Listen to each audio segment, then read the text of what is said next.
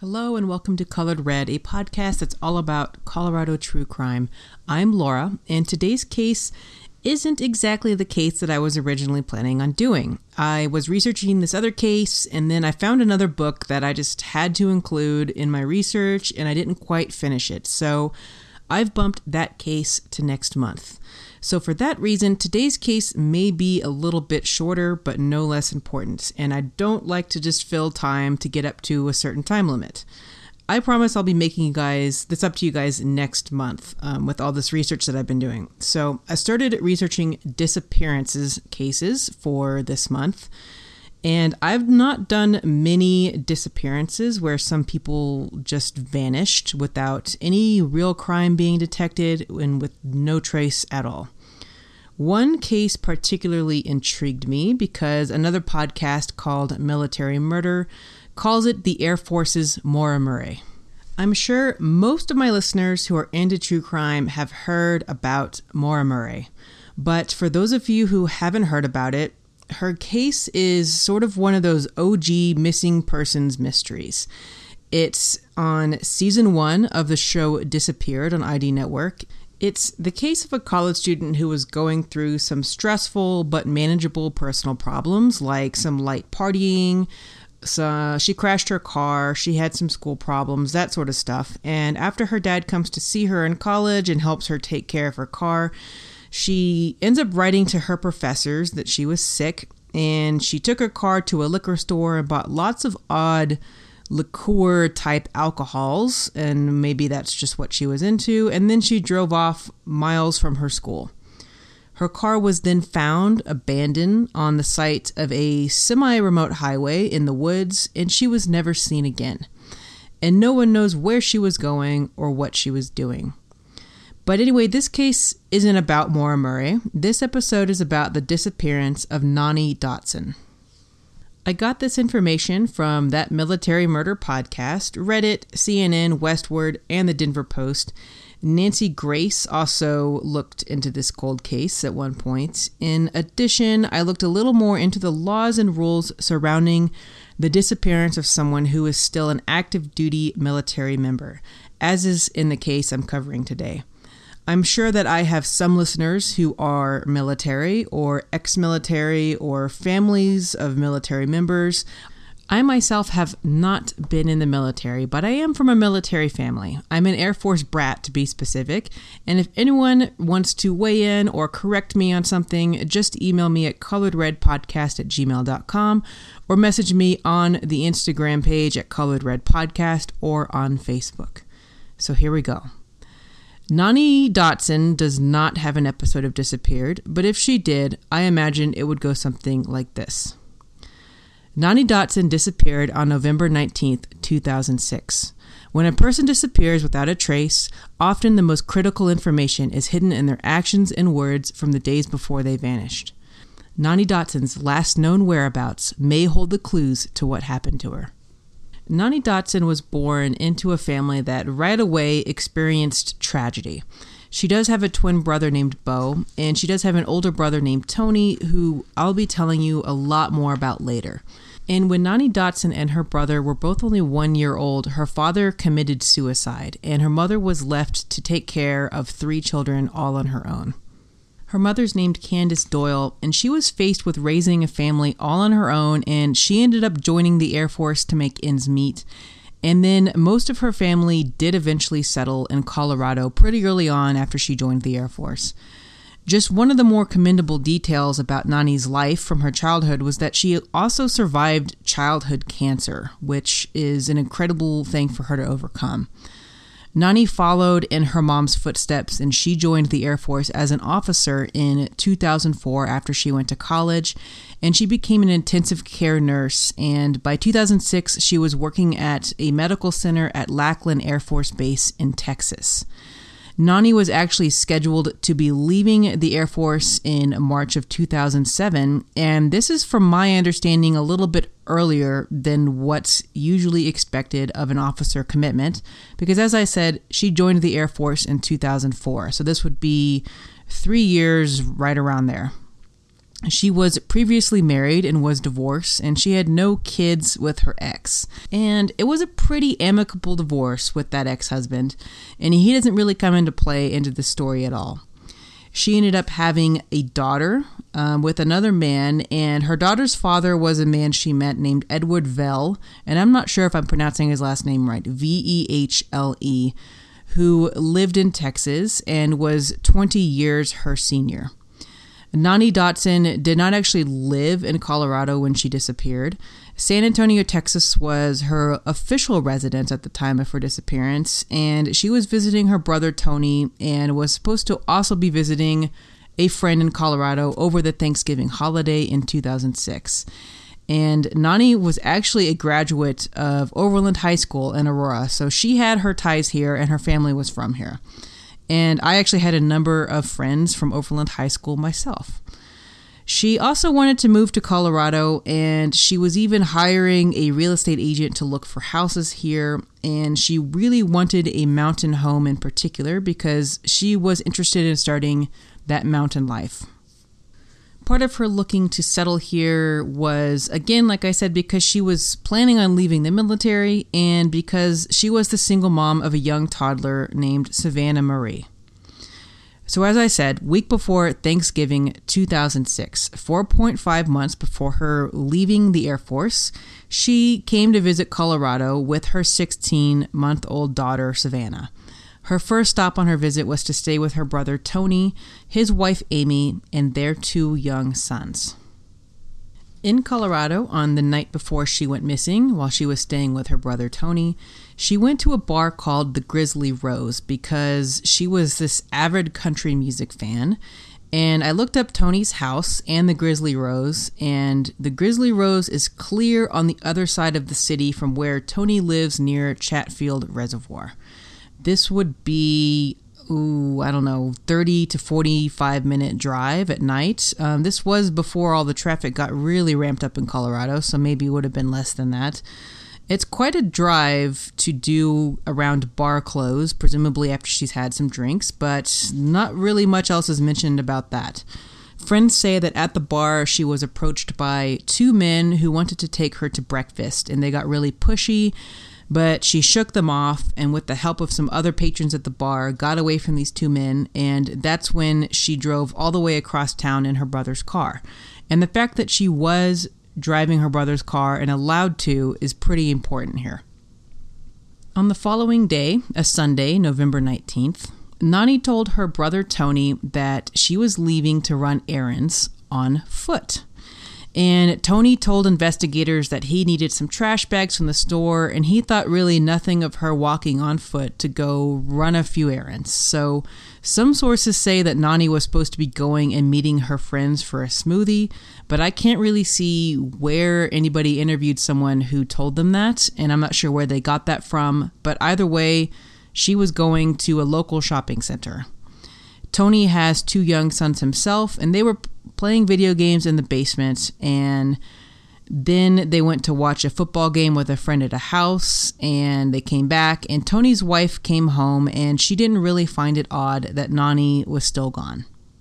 Tony's wife was named Amy, and she has been interviewed by Nancy Grace, and Amy and Tony had this tradition on Sundays that Tony would bring the sons to the hospital where Amy worked and that they would go for lunch. But on that day that Nani went missing, Tony called her and said that he wasn't going to make it. He said that Nani wanted to hang out and they might take the kids to the zoo, but Amy maintains that she didn't really think much of coming home and finding out that Nani went to go run errands on her own and that they weren't hanging out, which was the excuse he gave to not come and have lunch with her. So Tony and his wife Amy take Nani's daughter and their sons out for the remainder of the day, and by the time they arrived back home that night, Nani still wasn't home.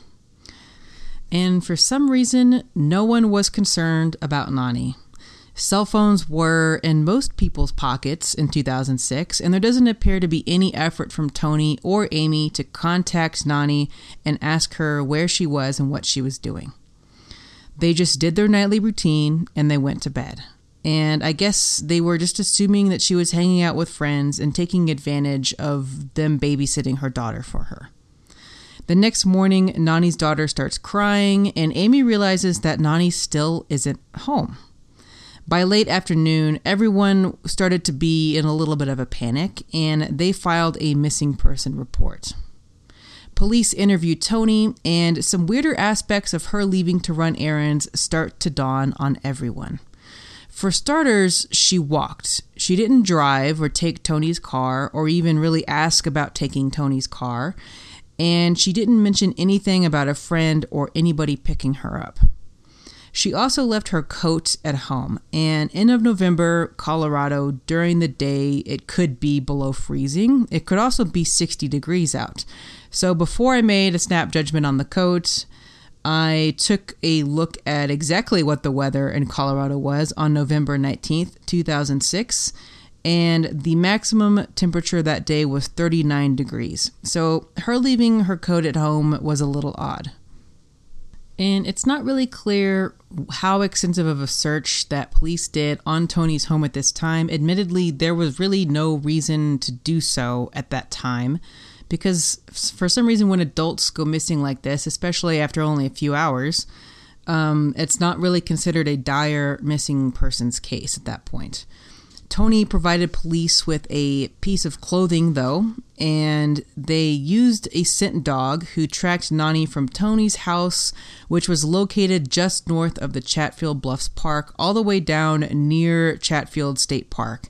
And the dog tracked Nani to C470, which was on her way to the shopping center that she was planning on going.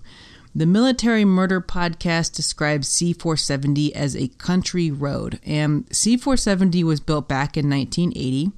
Mind you, I'm not talking about E470, I'm talking about the western portion of 470, and it wasn't nearly as busy as it is today, but back in 2006, it was very much still a busy highway.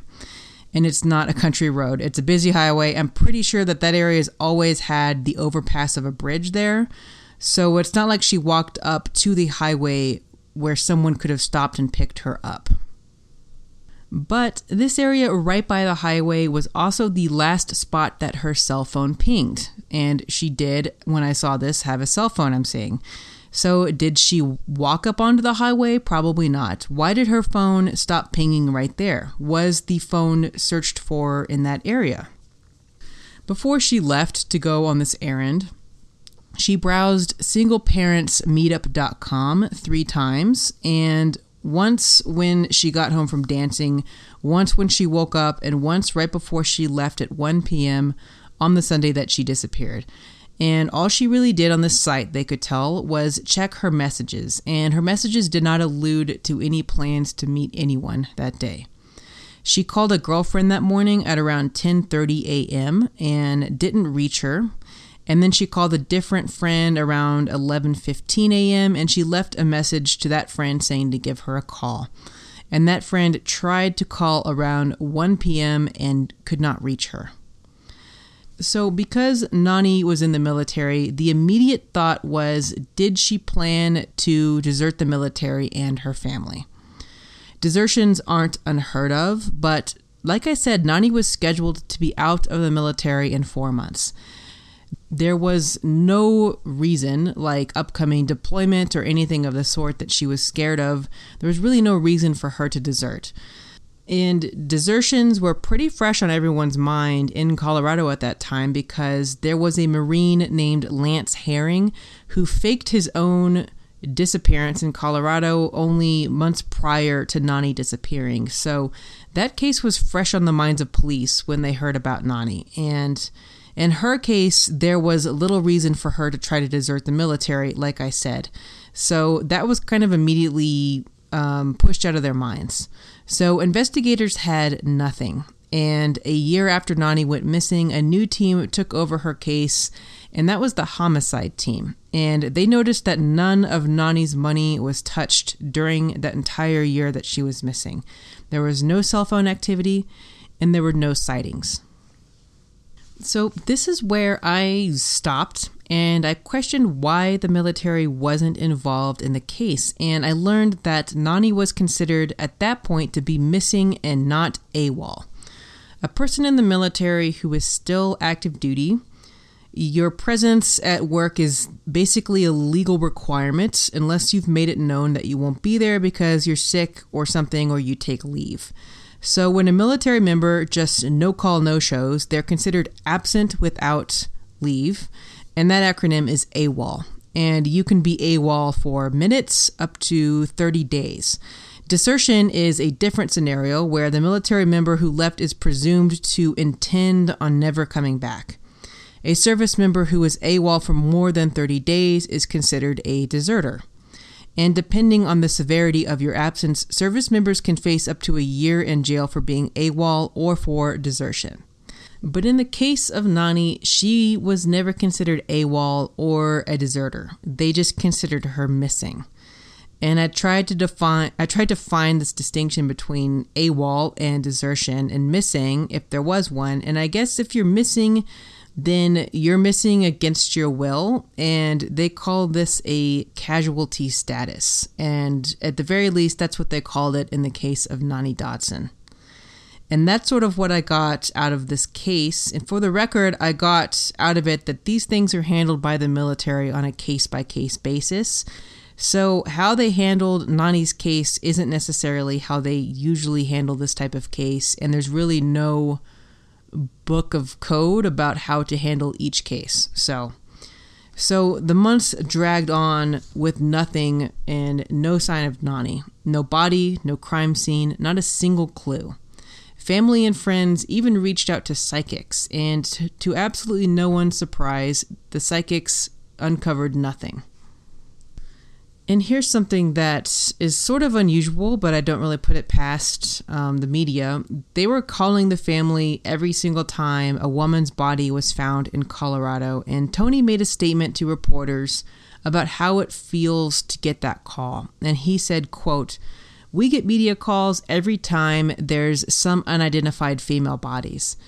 You're wondering if it's going to be closure, if she's dead, if we can put her remains to rest and have closure, and not wonder if some freak neighbor has her in the basement."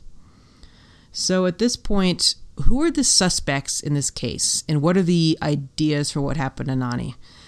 The first suspect would be just a random person. Did someone pick her up on the street?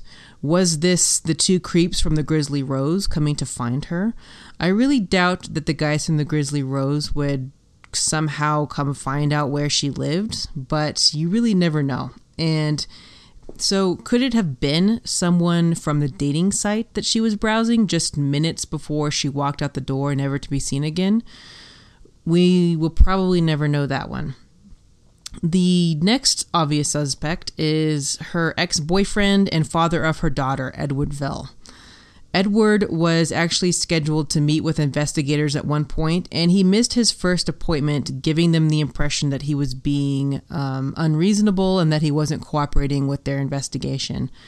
But his cell phone records showed that he never left the state of Texas during this time. But on the other hand, he also had motive because before Nani went missing, she and Edward Vell were involved in this really bitter child support and paternity dispute.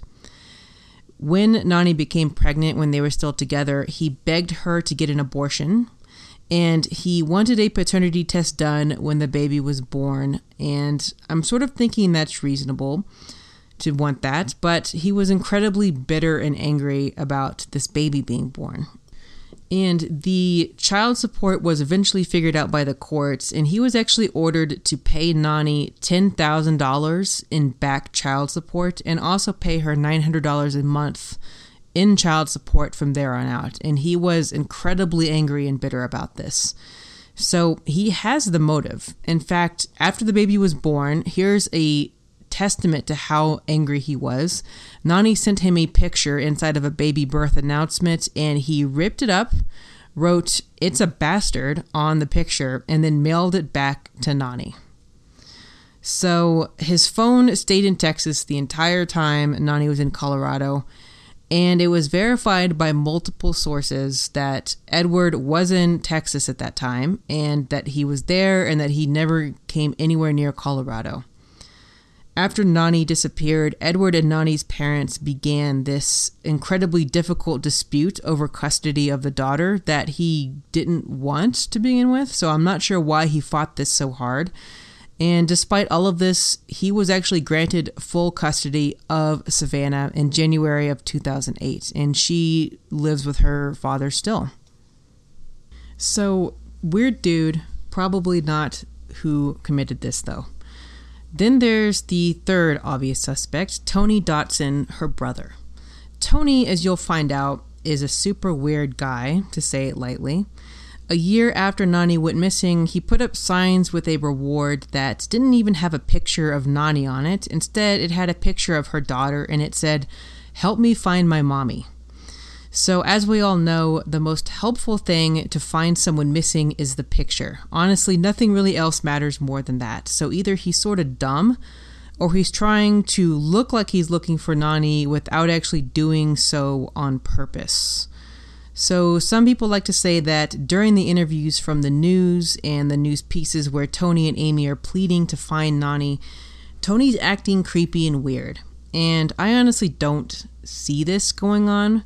But if you look back at that stuff, knowing what I'm about to tell you about Tony, you might see it. But I think that that's a stretch. But here's the twist. In 2013, Nani had been missing for 7 years, and not a trace of her has ever been detected. But that year, 2013, Tony Dotson is convicted of a 2012 rape and burglary in Denver, where he broke into the house of an acquaintance that he was dog sitting for using a key that he found while dog sitting. And so in the home that he broke into, he rapes his friend at knife point, and he messes up the house to make it look like a burglary and doesn't really let this woman see his face or really say much during this time. And this is a key part that really pointed to Tony, because the dog who was normally protective of the owner refused to attack the perp. And they figured out later was because the dog probably knew who the perp was, and that led them to Tony. And DNA evidence ended up confirming that Tony was the rapist. And get this, Tony recorded this entire rape on his phone and uploaded the video to his own computer so that he could watch it later. Here's a little bit that's a little bit more descriptive of this crime from Tony's arrest affidavit. He pulled the sheet around the woman's head, constricting her breathing, before tying her hands behind her back and cutting off her sleepwear with a knife. She did what she could to fight back and even managed to get her hands free for a brief time, but the man responded by throwing her to the ground, slamming her head against the floor and retying her hands, after which he raped her on the bed. The man never spoke during the attack, and she didn't get a good look at his face. All she saw was black clothing. Can you guys believe all that? This was his friend who he raped, and their mutual friends all commented that Tony had said some creepy stuff about her. And after this incident, he said that she might not have even been raped because she can be dramatic at times. And friends said that he made some off-the-cuff sexual remarks about her in the past. So if he's willing to do such a thing to a friend of his, is it possible that he did something to Nani? Tony and his wife Amy divorced soon after the disappearance of Nani, and it doesn't even end there with Tony. While Tony is in jail for this rape and break-in, a friend wires him $6,000 into his prisoner account. And that's an excessive amount of money for commissary snacks to have in jail. And it turns out Tony says that he was trying to buy the favor of people in jail by buying them things. So you might think, okay, interesting survival tactic in jail. But the people he bought off told investigators that Tony was actually looking for someone who was going to be getting out soon to kill the woman that he had raped. And Tony wasn't just offering Cheetos and ding-dongs for this murder either. He was offering $20,000 cash, a Mercedes-Benz, and a $14,000 ring for the completed job. An indictment cited by CBS4 notes that he allegedly approached members of the 8 Trey Gangster Crips GK1, aka the Gallant Knights Insane, and associates of the 211 crew, a white supremacist gang, all to get out and murder this friend of his, quote unquote, that he raped. He eventually found someone to do this job, and the plot was uncovered, and he was then charged with solicitation to commit a murder. The victim was moved to a safe location and was moved into the Witness Protection Program, which is part of why I cannot find an accurate name for her, and I don't really need to. So you might be wondering, where did Tony get all of this money and stuff?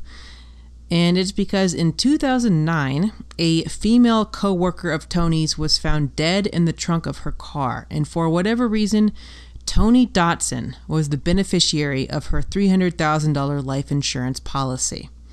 I was curious who this woman was, and I found out that there were at least 2 women found dead in the trunks of their own cars in Denver in 2009. One was Solomon Adolfo Mendoza, a 19-year-old woman, and 2 men who I don't think have anything to do with Tony were arrested for her murder. The other woman is Yuen Tran, a 34-year-old woman, and there's not much else I can find about her death other than it was last ruled as suspicious.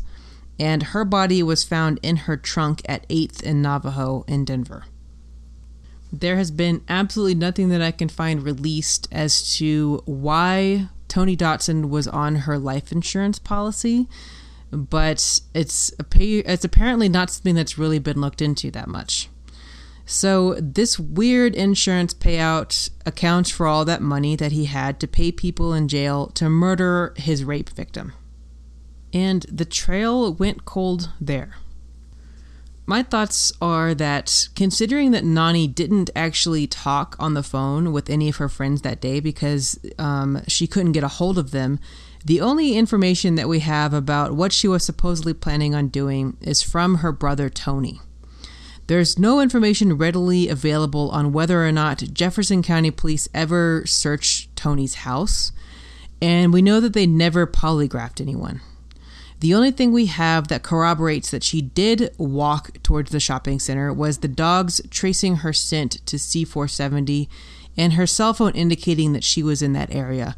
There's nothing else to indicate that she did actually do this walk towards the shopping center. And I'm curious about a lot of things in this case. She apparently did have a cell phone, so where is it? Where is her purse? Presumably the dog would have found it if it was tossed into that area, but I'm not really getting a good impression that an extensive search was done. If someone random just picked her up in a car right there, maybe they tossed her purse and the phone along the highway after turning it off, because that's the interesting part, is her phone never pinged anywhere ever again, as if it just was turned off right at C470, and that was the end of it. The other question that I have is, why was her military service so short? I've not found anything with that information. She supposedly joined in 2004 from the sources that I have, and then would be leaving in March of 2007, making that about a 3-year term in the military, and there's no reasons listed for her to be discharged early on. Typically, I thought that the minimum was 4 or maybe even 6 years for an officer, but I'm not really clear about that. So if anyone could weigh in on that with me, that would be awesome, because I'm really wondering why it's less than 4 years. The other thing is that it's not been made clear at all why Tony, and especially Amy, didn't find it odd that Nani didn't come home even after nightfall. And she was supposedly running errands on foot, and it's not been made clear if this was something that she did typically or if this was out of character for her.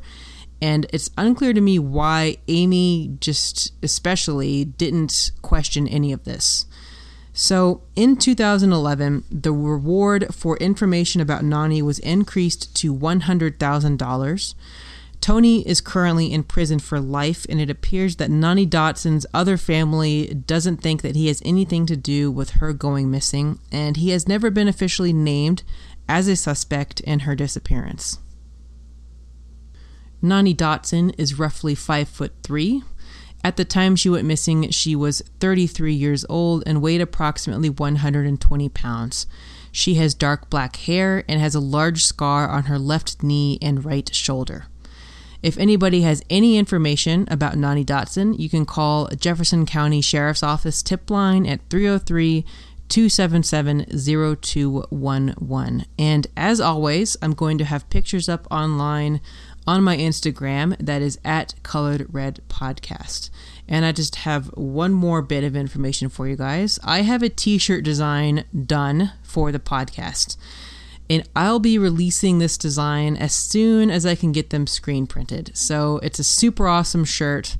Stay tuned for that. I'm going to be releasing those shirts just as soon as I can just figure out how many I want to get screen printed. So you guys are going to love them, and I'm going to have a special drawing for Patreon members when those shirts come out. So if you're not already a Patreon member, head on there. It's just $1 per month, and I will send you a handmade card, a sticker, and I will be forever grateful to you. So stay tuned for next month's episode. It's going to be much longer. So until then,